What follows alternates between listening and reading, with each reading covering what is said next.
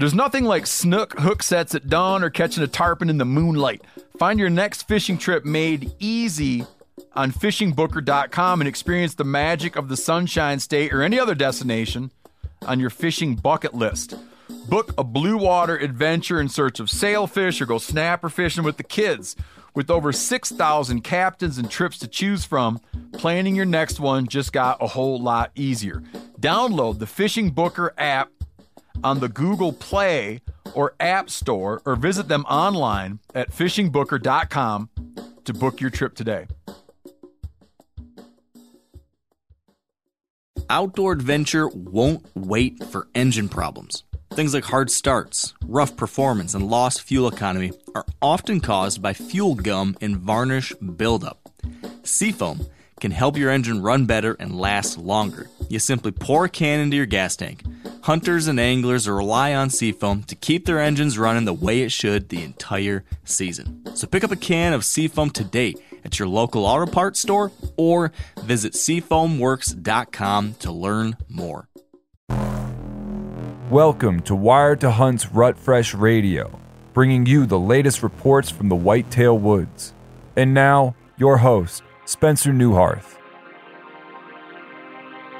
This is Wired to Hunt's Rut Fresh Radio, powered by First Light. I am your host, Spencer Neuharth, and this week we're talking about some October optimism.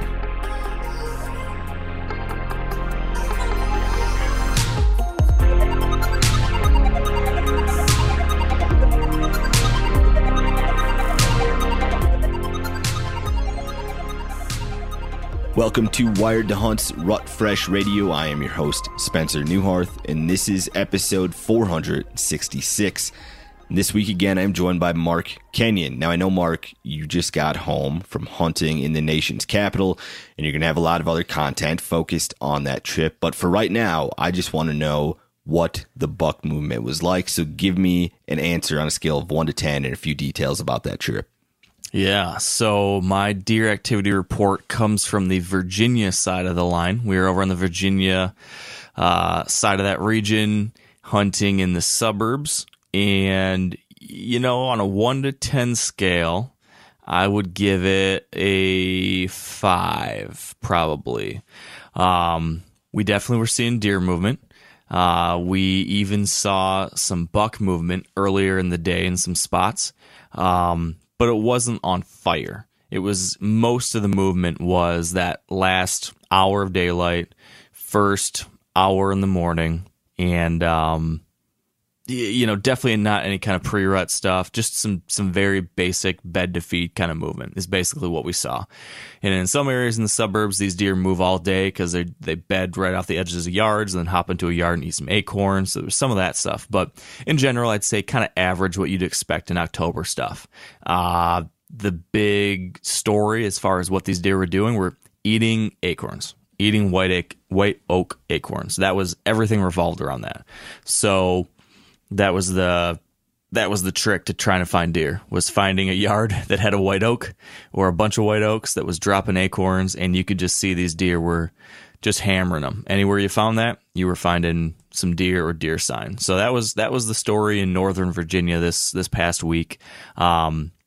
I think that's all I'm going to say for now, because I am going to record a full podcast about the story of the trip with all the details and how it ended and what happened. And I will tease it and say that it was it was absolutely the most unique hunt of my life and a wild experience in a lot of ways. So I'll leave it at that.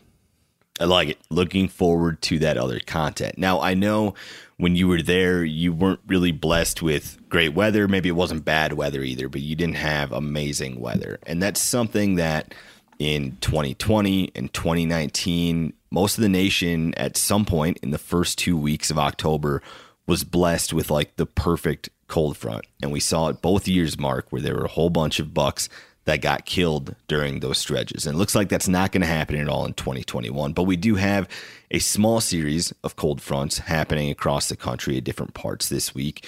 And that might be the best that we get this year for that cold front in the first half of October. Knowing that, Mark, and that these small cold fronts are happening, how would that change your mindset hunting in a state where you're getting that dip in temperature coming up? Yeah, you made a great point. I mean, this has been one of the more disappointing years I can remember as far as October weather. It's at least in the areas I've been looking at on the map and on the forecast, and here in Michigan, very warm, above average temperatures consistently throughout all of late September and now all the way through mid-October. And the long-term forecast doesn't look terribly promising, but as you mentioned, there is a little bit of hope. We've got a decent temperature drop coming up this week, and in some places it's actually happening. It's going to depend on where you are in the country. Some people it's going to hit the day before this podcast comes out. So if you're listening to this on Wednesday when it came out, you might be experiencing it like right now. For other people, there's another little drop coming in the weekend. So there's this like Tuesday, Wednesday drop and some rain that's pushing through across the middle of the country, and then another little drop on the weekend. So, it's not like the 20-degree temperature drop from 60 to 40 that would just send it screaming and really get people super duper excited. But I think in some places you're seeing that 10, 12-degree dip in the highs for the day. And I would look at that as a sweetener. And by that I mean it's not the kind of thing that's going to force me to change all my plans and like cancel basketball practice and cancel date night and say I got to be out there. This is the October cold front that's going to really kick things off and get them all on their feet. That sometimes you see. I think this is more of one of those deals where if you are zeroing in on a buck already in mid-October, if you've been seeing a buck that's moving close to daylight on trail camera, or if you've been scouting your way in on some public land and you're getting in on that good sign and you're thinking, man, I just need the right conditions one day and I'm going to make that final move and push in 100 yards closer to that bedding area. This might be that little bump that might help. A little bit cooler temperatures, like after 80-degree day, a 65-degree day, and some light rain just might be enough to get that big boy to think, you know what, I'm going to move just a little bit earlier today. It's feeling good. It's not so hot and uncomfortable. So 15 minutes before dark, he's up on his feet, feeding on acorns, while the 4 previous days, maybe he was waiting till 15 minutes after dark. So I look at it as just a little sweetener that might make things just a little bit better. And if I've been waiting for that moment to give me a little edge, but everything else is lined up pretty well, this is that kind of thing. But to reiterate, this isn't the kind of deal that I throw away all caution and go crazy. I'm still wanting a bunch of the other pieces of the pie in place before I do something really aggressive.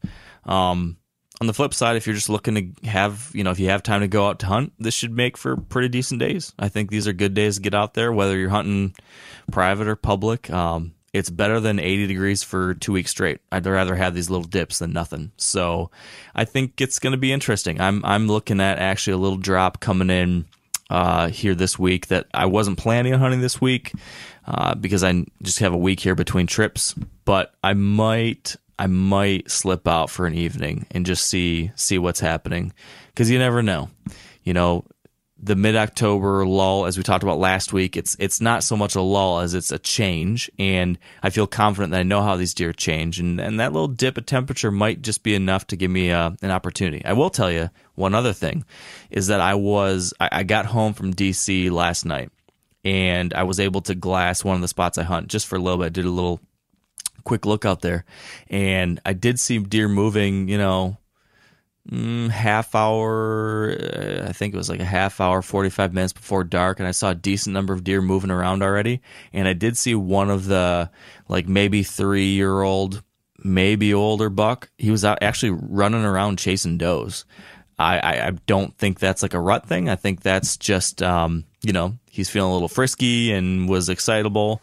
So I'm not reading into that, but it was, he was eager and bumping does around and looked good out there. So there's that. He's a buck that I don't think I'm targeting this year, so that doesn't make me want to jump in there, but it was nice to see.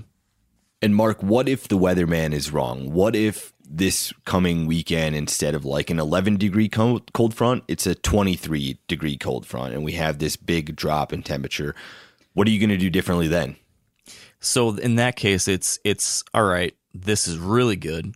And it just seems like year after year, when we see that really big first cold front of October roll through, where you get that 20 degree plus drop, it just seems to, I don't know, rip off the Band-Aid or like release the seal on something, and you do get a special burst of movement. I've just seen it time and time again. So in that case, I would say, okay, I got to be out there. You don't want to miss that. I'm not saying that I would always go to the very best tree on the property. That's not the case. Everything else has to be lined up for that. But if there's that kind of temp swing, I'm not missing it. If there's any way around it, I'm not going to miss that. So that's the way I would look at the difference between like a 8, 9, 10 degree jump or drop and a like 19, 20, 22 degree drop. That's my take. Well, for the sake of our listeners, I hope that happens.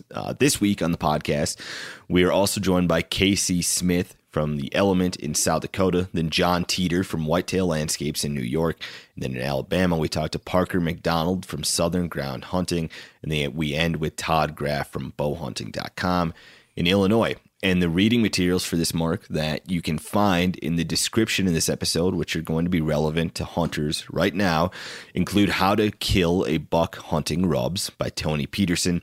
Tony breaks down which rubs are relevant and which ones aren't, and how to kill a buck on them in October. And then we have the best food sources to deer hunt in October from Tony Hansen. Tony lists his 3 favorite food sources to focus on right now, most of which can be found across the country.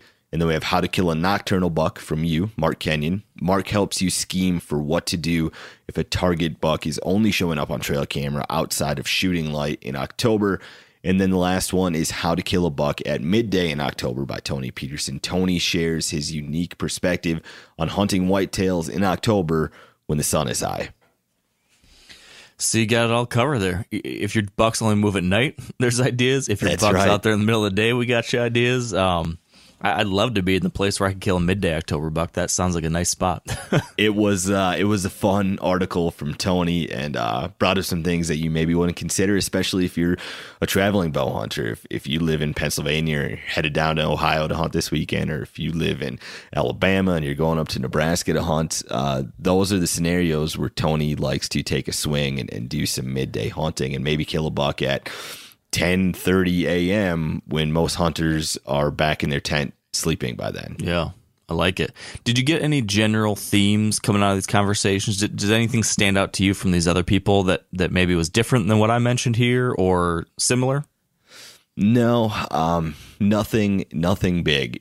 I would say this is predictable, but it's something that's a theme maybe among all of the hunters that we talk to, that at this point, the focus of their trail cameras has gone to sign making, specifically scrapes. And I would imagine, Mark, that your trail cameras have been there by now or are going to make that shift very soon. Is that right? Yeah, you're spot on. I have some on scrapes already that I set in late summer, just kind of putting them there ahead of time, knowing that by the time we get to this period, that's where I'd want them to be.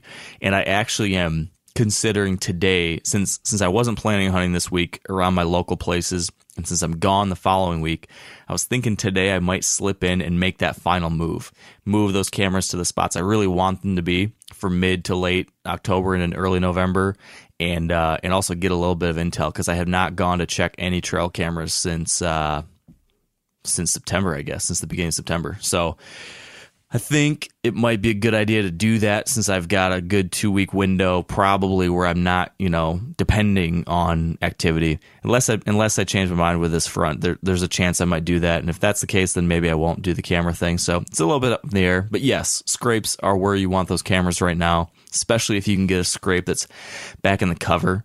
If there's a way you can do that without blowing the area up, that's always a high odds location, whether it be just for getting inventory or actually hunting this time of year. I mean, if I'm hunting mid-October or late October, a good heavy community scrape that's back in there close to a bedding area, that's a good spot to start. So those kinds of places will be on my mind over the next couple weeks for sure.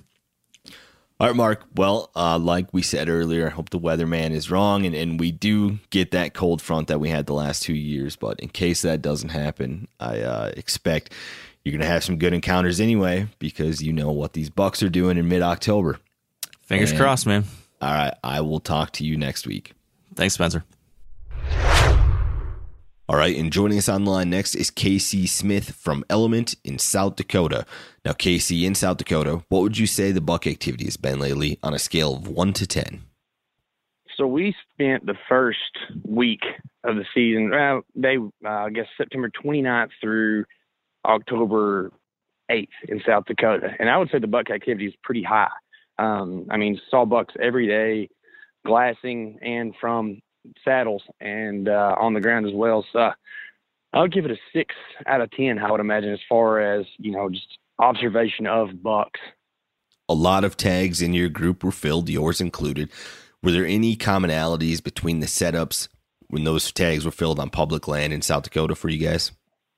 Yeah, absolutely. I'd say the big commonality was just hunting deer in relation to food sources. It didn't really matter morning to evening. I would say the mornings we had better activity because it was just, we kind of were there on a hot streak as far as weather goes. It was getting up into the 80s almost every day. So the evenings you had just a really small window of deer movement. But in the mornings there really was quite a bit of time that, deer were on their feet, and deer were really relating to standing crops that were still around, like corn especially. We had the intent of going up there and hunting deer around alfalfa because we'd seen that pattern in the past, but kind of adjusted because how much they were hitting corn. And I think that, really that was the thing. We found a few scrapes, and of course there's some rubs already starting to pop up, but really the tactic was to get between food and bedding. That part of the country has had a severe drought lately. Did water factor into your hunts at all? It's definitely something we considered. And one of the interesting things that I did see that I don't see in other parts of the country, or at least I haven't observed, I'm sure it happens, but deer were relating to major water sources. Where we're from in Northeast Texas, a lot of times it's just little sloughs and ditches and things that they have around everywhere they can find water. But there it was like, they wanted to be near the big bodies of water to, have a consistent water source, it seemed. But no direct hunting over water, but it definitely was a thing where you didn't want to go somewhere where there was no water at all. To be as successful as you guys were on that trip, your in-season scouting had to be perfect. So tell me about what you were looking for when you had boots on the ground or glassing from afar. Yeah, sure. So we really did our best. We went up there with a day to, spend the whole time scouting, driving around, looking for food sources, looking for cover, looking for pressure. Pressure actually kind of played a big role in this. Pressure is relative, right? If you go to, say, one of the national forests here in Texas, there's going to be people everywhere. And you go to a rural place like South Dakota, there's not near as many people, but still the deer react to it in a relative fashion. So there were a couple other groups of hunters in the area that we were, and it actually rained the first day we were there. And we were able to tell, pretty much where people were driving recently. And we found that a lot of times the places where there were no truck tracks, that were fresh since the rain, that's where, deer activity would be high and those deer weren't bumped around. So that made a difference, and also just finding the hot food sources like corn especially, and also alfalfa and clover. I actually ended up killing my deer.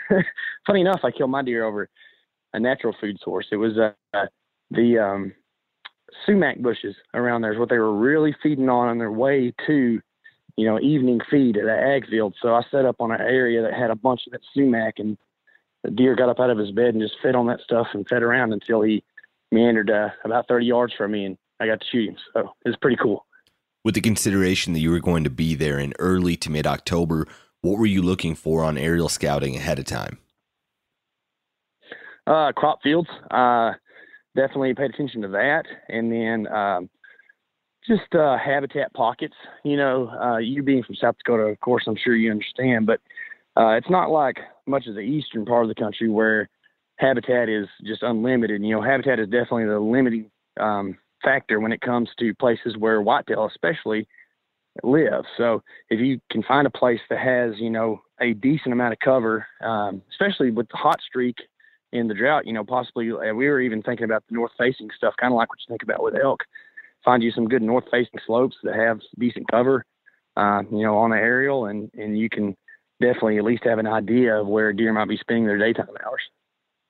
How did morning movement vary from evening movement based on what you guys saw during the trip? I think definitely morning movement was more extended because that was the cool part of the day. the way these early October days go in the kind of the Great Plains states is you end up with kind of some summer temperatures almost in the afternoon, but you still have cold nights. So, and those linger into the mornings where, you might have deer movement up, 8:30 or 9 a.m. I think. So I sat on day 6 and saw a mature buck go back to bed on one of those north-facing slopes at 9:14. And then you contrast that to the buck I shot. He was moving. He actually moved earlier than most deer in the evening, but he still, I shot him at 6:15, which is that hour and a half before the end of legal shooting line. And most of the time we were seeing deer after the sun went down in the evenings. So, if you wanted an opportunity to catch deer on their feet and not have to be so close into, bedding stuff where you can bump them, morning was the time to be, sitting it out and waiting on deer to come by. Going forward then this next week or so, what do you think that buck activity is going to be on a scale of 1 to 10 in South Dakota? It's going to be relevant to weather. I haven't looked at the weather outlook, of course, but, if it continues with those hot temperatures, it's probably going to stay pretty close to the same.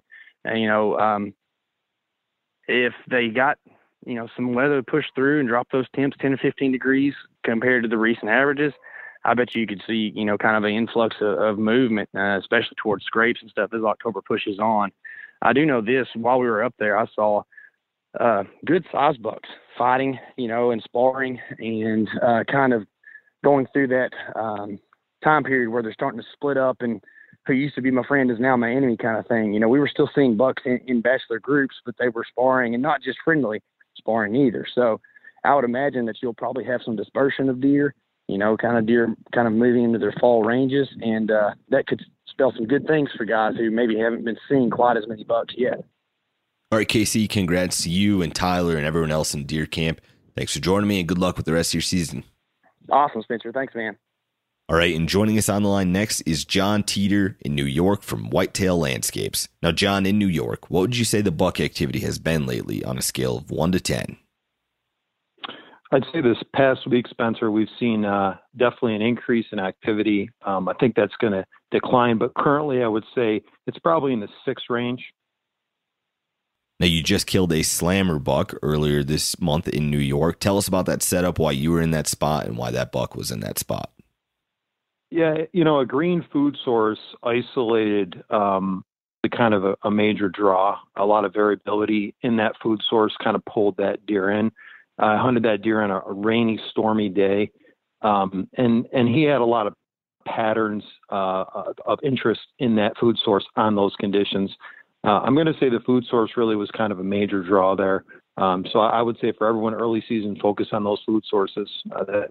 That helps get attracts deer and pulls them right into kind of a kill spot. John, as a property consultant, what are some things that land managers can do to a property to make them hunt better for the month of October? Yeah, there's a lot of options for individual landowners if you have the ability to manipulate. For that particular deer that I had mentioned earlier, I had went in and manipulated a bedding area specifically to kill that deer. What I did was I cut a lot of timber in there in August, instant food source, and drawing him across basically from other properties to make him more resident.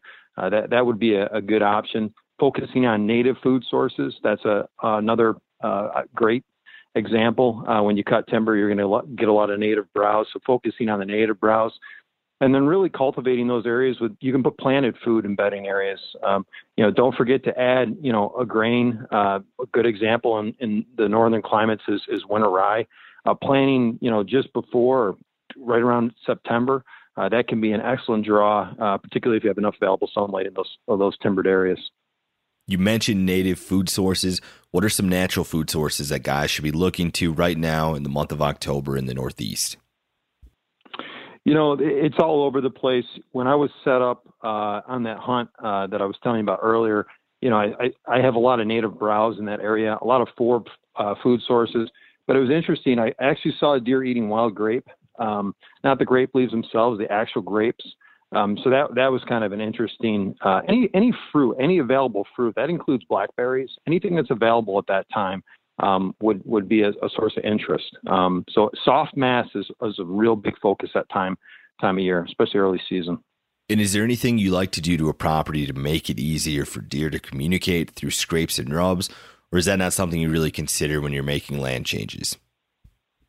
Absolutely. I'm trying to create social hubs for these deer just to create a level of attraction for them to kind of congregate. There's always a pecking order, and there's social cues that I kind of focus in on.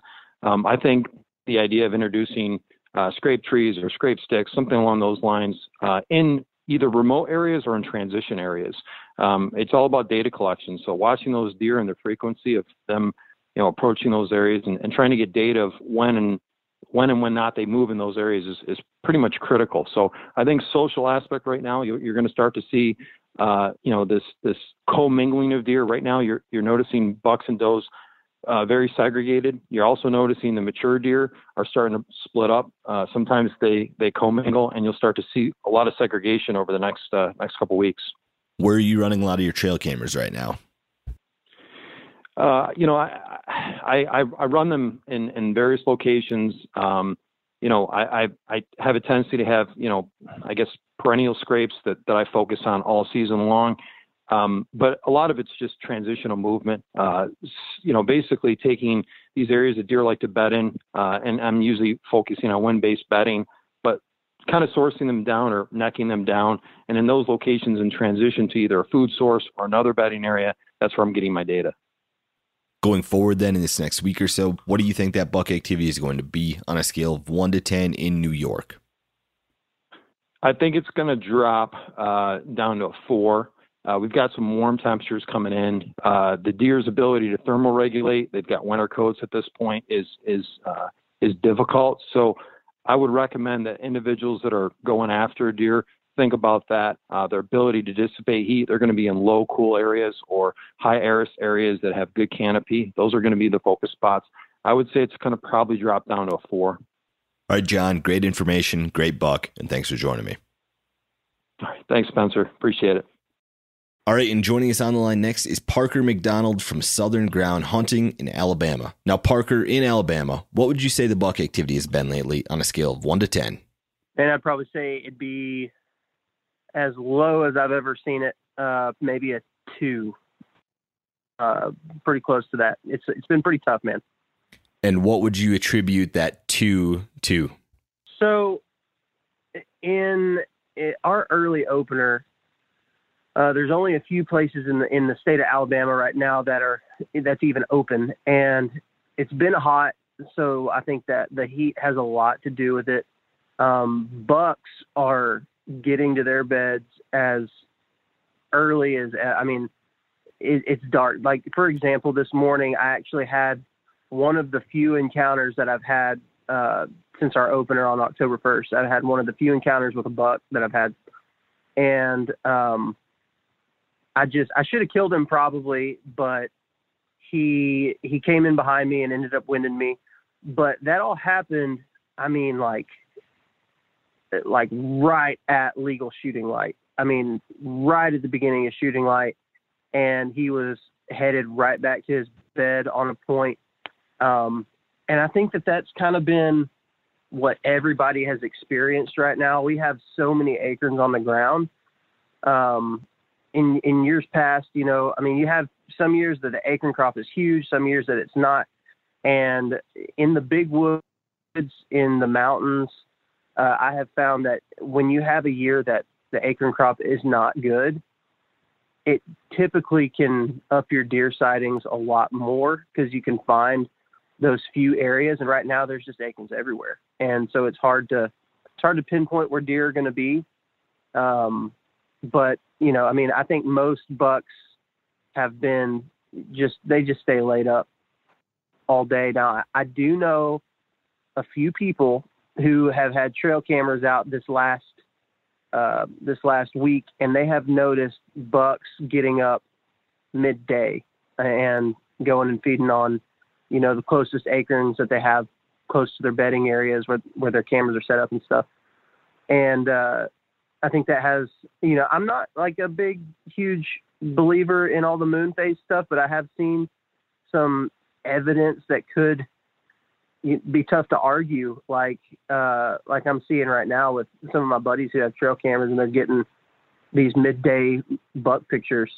But I think it's going to continue to be like this. Probably, I typically see it starting to really ramp up around mid-October to late October. Our rut in Alabama is so crazy. You have some parts of the state that rut in November, a few parts that rut in November, a lot of places rut in December, and then a lot of the state ruts in January. And so it really just depends on what part of the state you're in, on what phase you're going to be in of the rut. There could be deer that are getting, into that pre-rut phase right now in some parts of the state, but where I'm at, they're definitely not even close. I know you do a lot of water access hunts. How do your water access hunts vary in early season versus the rut or late season? So we started this, the state of Alabama started this where they opened up a few counties 2 weeks early on October 1st. For years and years and years, it's been the openers for the whole state's been October 15th. But they opened up a few counties that you can actually go in and hunt on October 1st. And so all this time, nobody's really had the opportunity to hunt things like persimmons until these last couple of years, where we actually get a chance to hunt them before they're all gone. And so I killed a doe last Monday, a week from right now, and there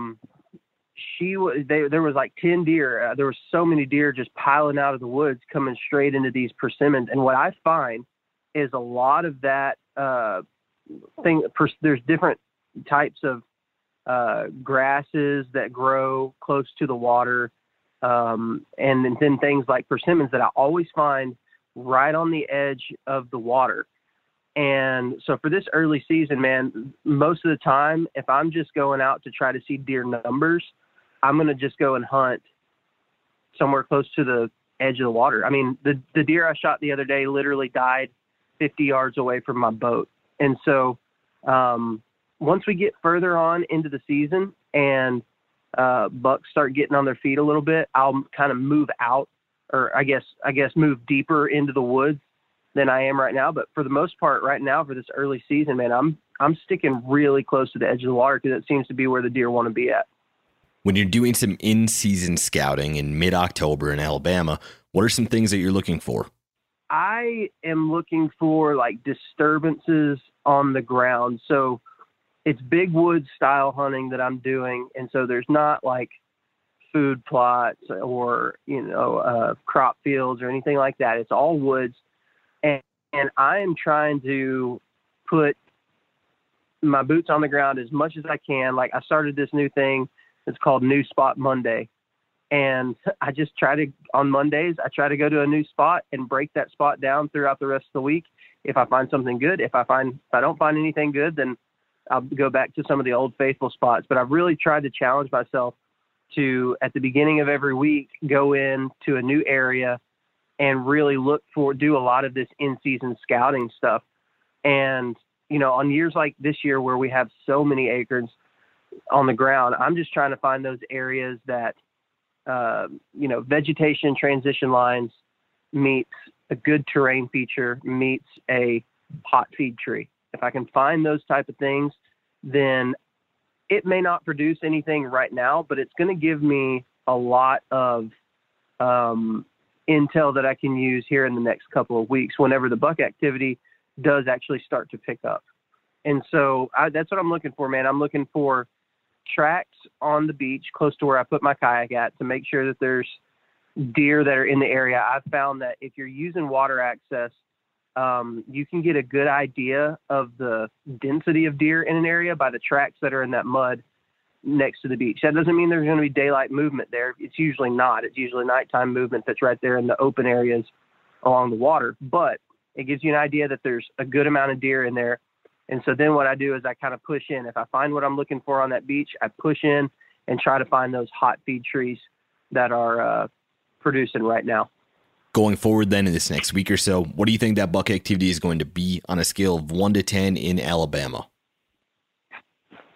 Well, we have a lot of hunters here right now, and it's putting a good amount of pressure. It really is putting a good amount of pressure on the deer. Spencer, I just looked up the harvest records for the state of Alabama right now, which, like I said, it's only 3 counties, but there's only been 144 deer reported. 41 of those have been bucks, 103 of those have been does, but out of that number, 50 of those deer were does on public land and only 9 bucks on public land. And that's been, a week and a half worth of hunting with tons of hunters in the woods. And so the buck activity obviously has been very, very low, and they don't give you any idea of what, age class those bucks were or anything like that. But the thing that I know is here in a couple of weeks, a lot of that pressure is going to start, at least where I'm at.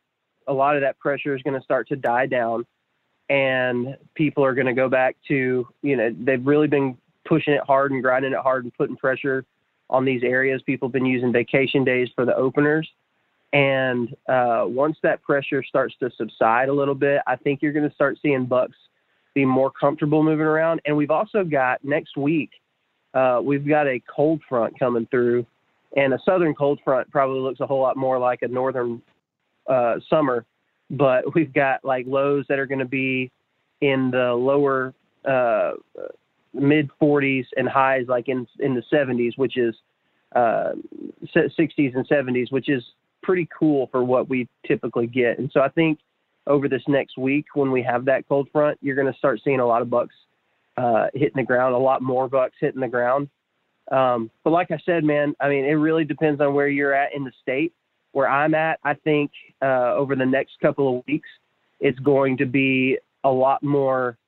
You're going to see bucks getting out of that core area just a little bit more, not a lot more, but a little bit more. I think that's going to be whenever it starts to really get good. And then we've got a couple weeks from there until we start getting into the pre-rut. Usually mid-November is when the pre-rut starts where I hunt, and then the rut in early December. And so it's just kind of a gradual progression from that first cold front, but I think it's going to be really good. All right, Parker, thanks for the great intel, and good luck with the rest of your season. All right, Spencer, I appreciate it, man.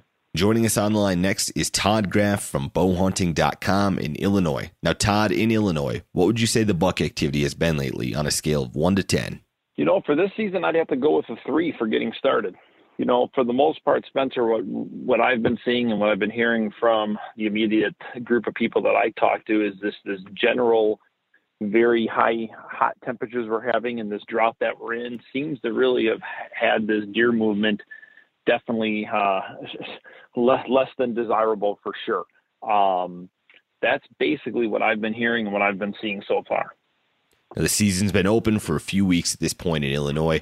Have there been any specific days or weekends that have stuck out to you so far? Well, I mean, it's funny because the other day I went out and pulled the camera, and I love running that video mode, right? And prior to pulling the camera, I've had some conversations with some different people that I was shocked with the size of the bucks that they killed. I mean, literally these 4 individuals that I talked to all had bucks that were deer that I would have shot for sure. And there was something magical about October the 6th. And, I pulled this camera car, I was going through it, and here I see these doe just running all over the field. And I see this one shooter buck that I would love to get a chance at. And he was grunting full tilt. Now, I can't say I was paying attention to the weather forecast specifically on that day or what it was about that day, but I'll tell you what, clearly some people capitalized on that day specifically, and I was not one of them.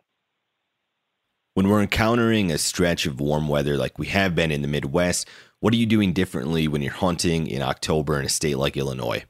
Well, I love my water holes, but I tell you, I think besides water holes, because we finally started getting rain here within the first week here in Illinois, so it kind of destroyed the water strategy a little bit. But sticking with the green fields, I mean, some of the hunts that I've been on this year, we've been focusing on some of the winter wheat and rye that's been coming up, and some of the turnips, just some of the green patches. another little, thing that's been happening here in Illinois, the harvest has been so early that some of these farmers that have already picked the beans, you're seeing resprouts already coming off the bean pods. And I'm getting a lot of deer activity hitting those little fresh green pods that are just coming up right now. So I think for that first week, the key has been sticking with green. I was lucky enough to harvest a doe here a few days ago. A couple of my other friends shot does too, and all those does were harvested over basically deer heading to green plots or in green plots. What are you seeing for sign making right now? Most of the trail cameras that I have set up on scrapes, almost all the bucks have been hitting those after hours in the night. I'm just literally seeing the scrapes starting to be opened up, not anything of getting completely excited over. That's for sure. You mentioned that you have some cams on.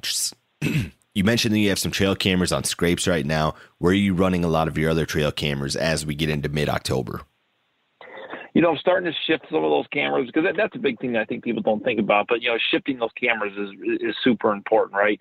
Now is when I like to start moving those cameras to some of the pinch points, some of those areas that I know that I'm hoping that those bucks are going to start traveling through. So some of those travel corridors, pinch points, that's where I'm going to be shifting those cameras to. But definitely will always be leaving cameras on scrapes. I mean, it's just a great way to get inventory of who's in the neighborhood at that specific time. So I usually don't move those off of the scrapes.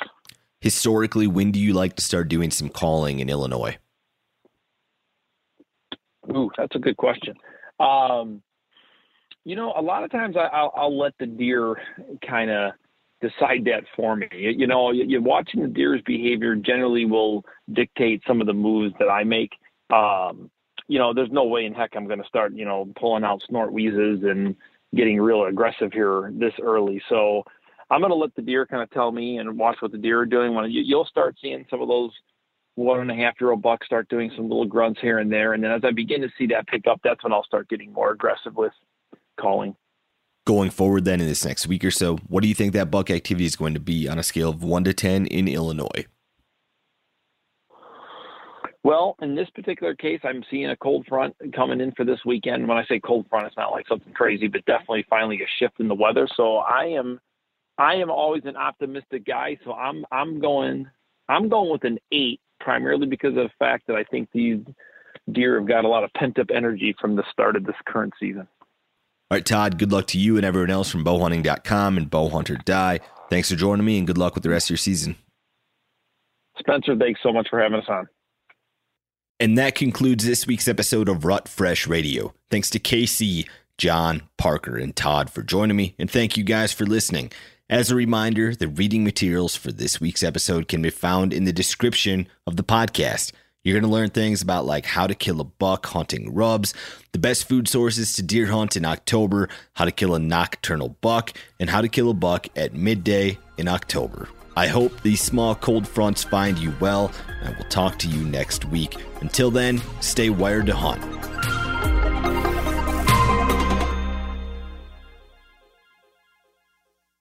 Hey, if you guys like to cook outdoors, and you oughta, you should check out the Weber Slate rust-resistant griddle. So this is a carbon steel cooktop that's safe for metal tools. It's pre-seasoned with food-safe oils and ready to cook on right out of the box. It's the griddle that stays ready, not rusty. This griddle heats evenly edge to edge, reaching all the way up to 500 degrees. Get fired up for your new Weber Slate rust-resistant griddle. Outdoor adventure won't wait for engine problems. Things like hard starts, rough performance, and lost fuel economy are often caused by fuel gum and varnish buildup. Seafoam can help your engine run better and last longer. You simply pour a can into your gas tank. Hunters and anglers rely on Seafoam to keep their engines running the way it should the entire season. So pick up a can of Seafoam today at your local auto parts store or visit seafoamworks.com to learn more.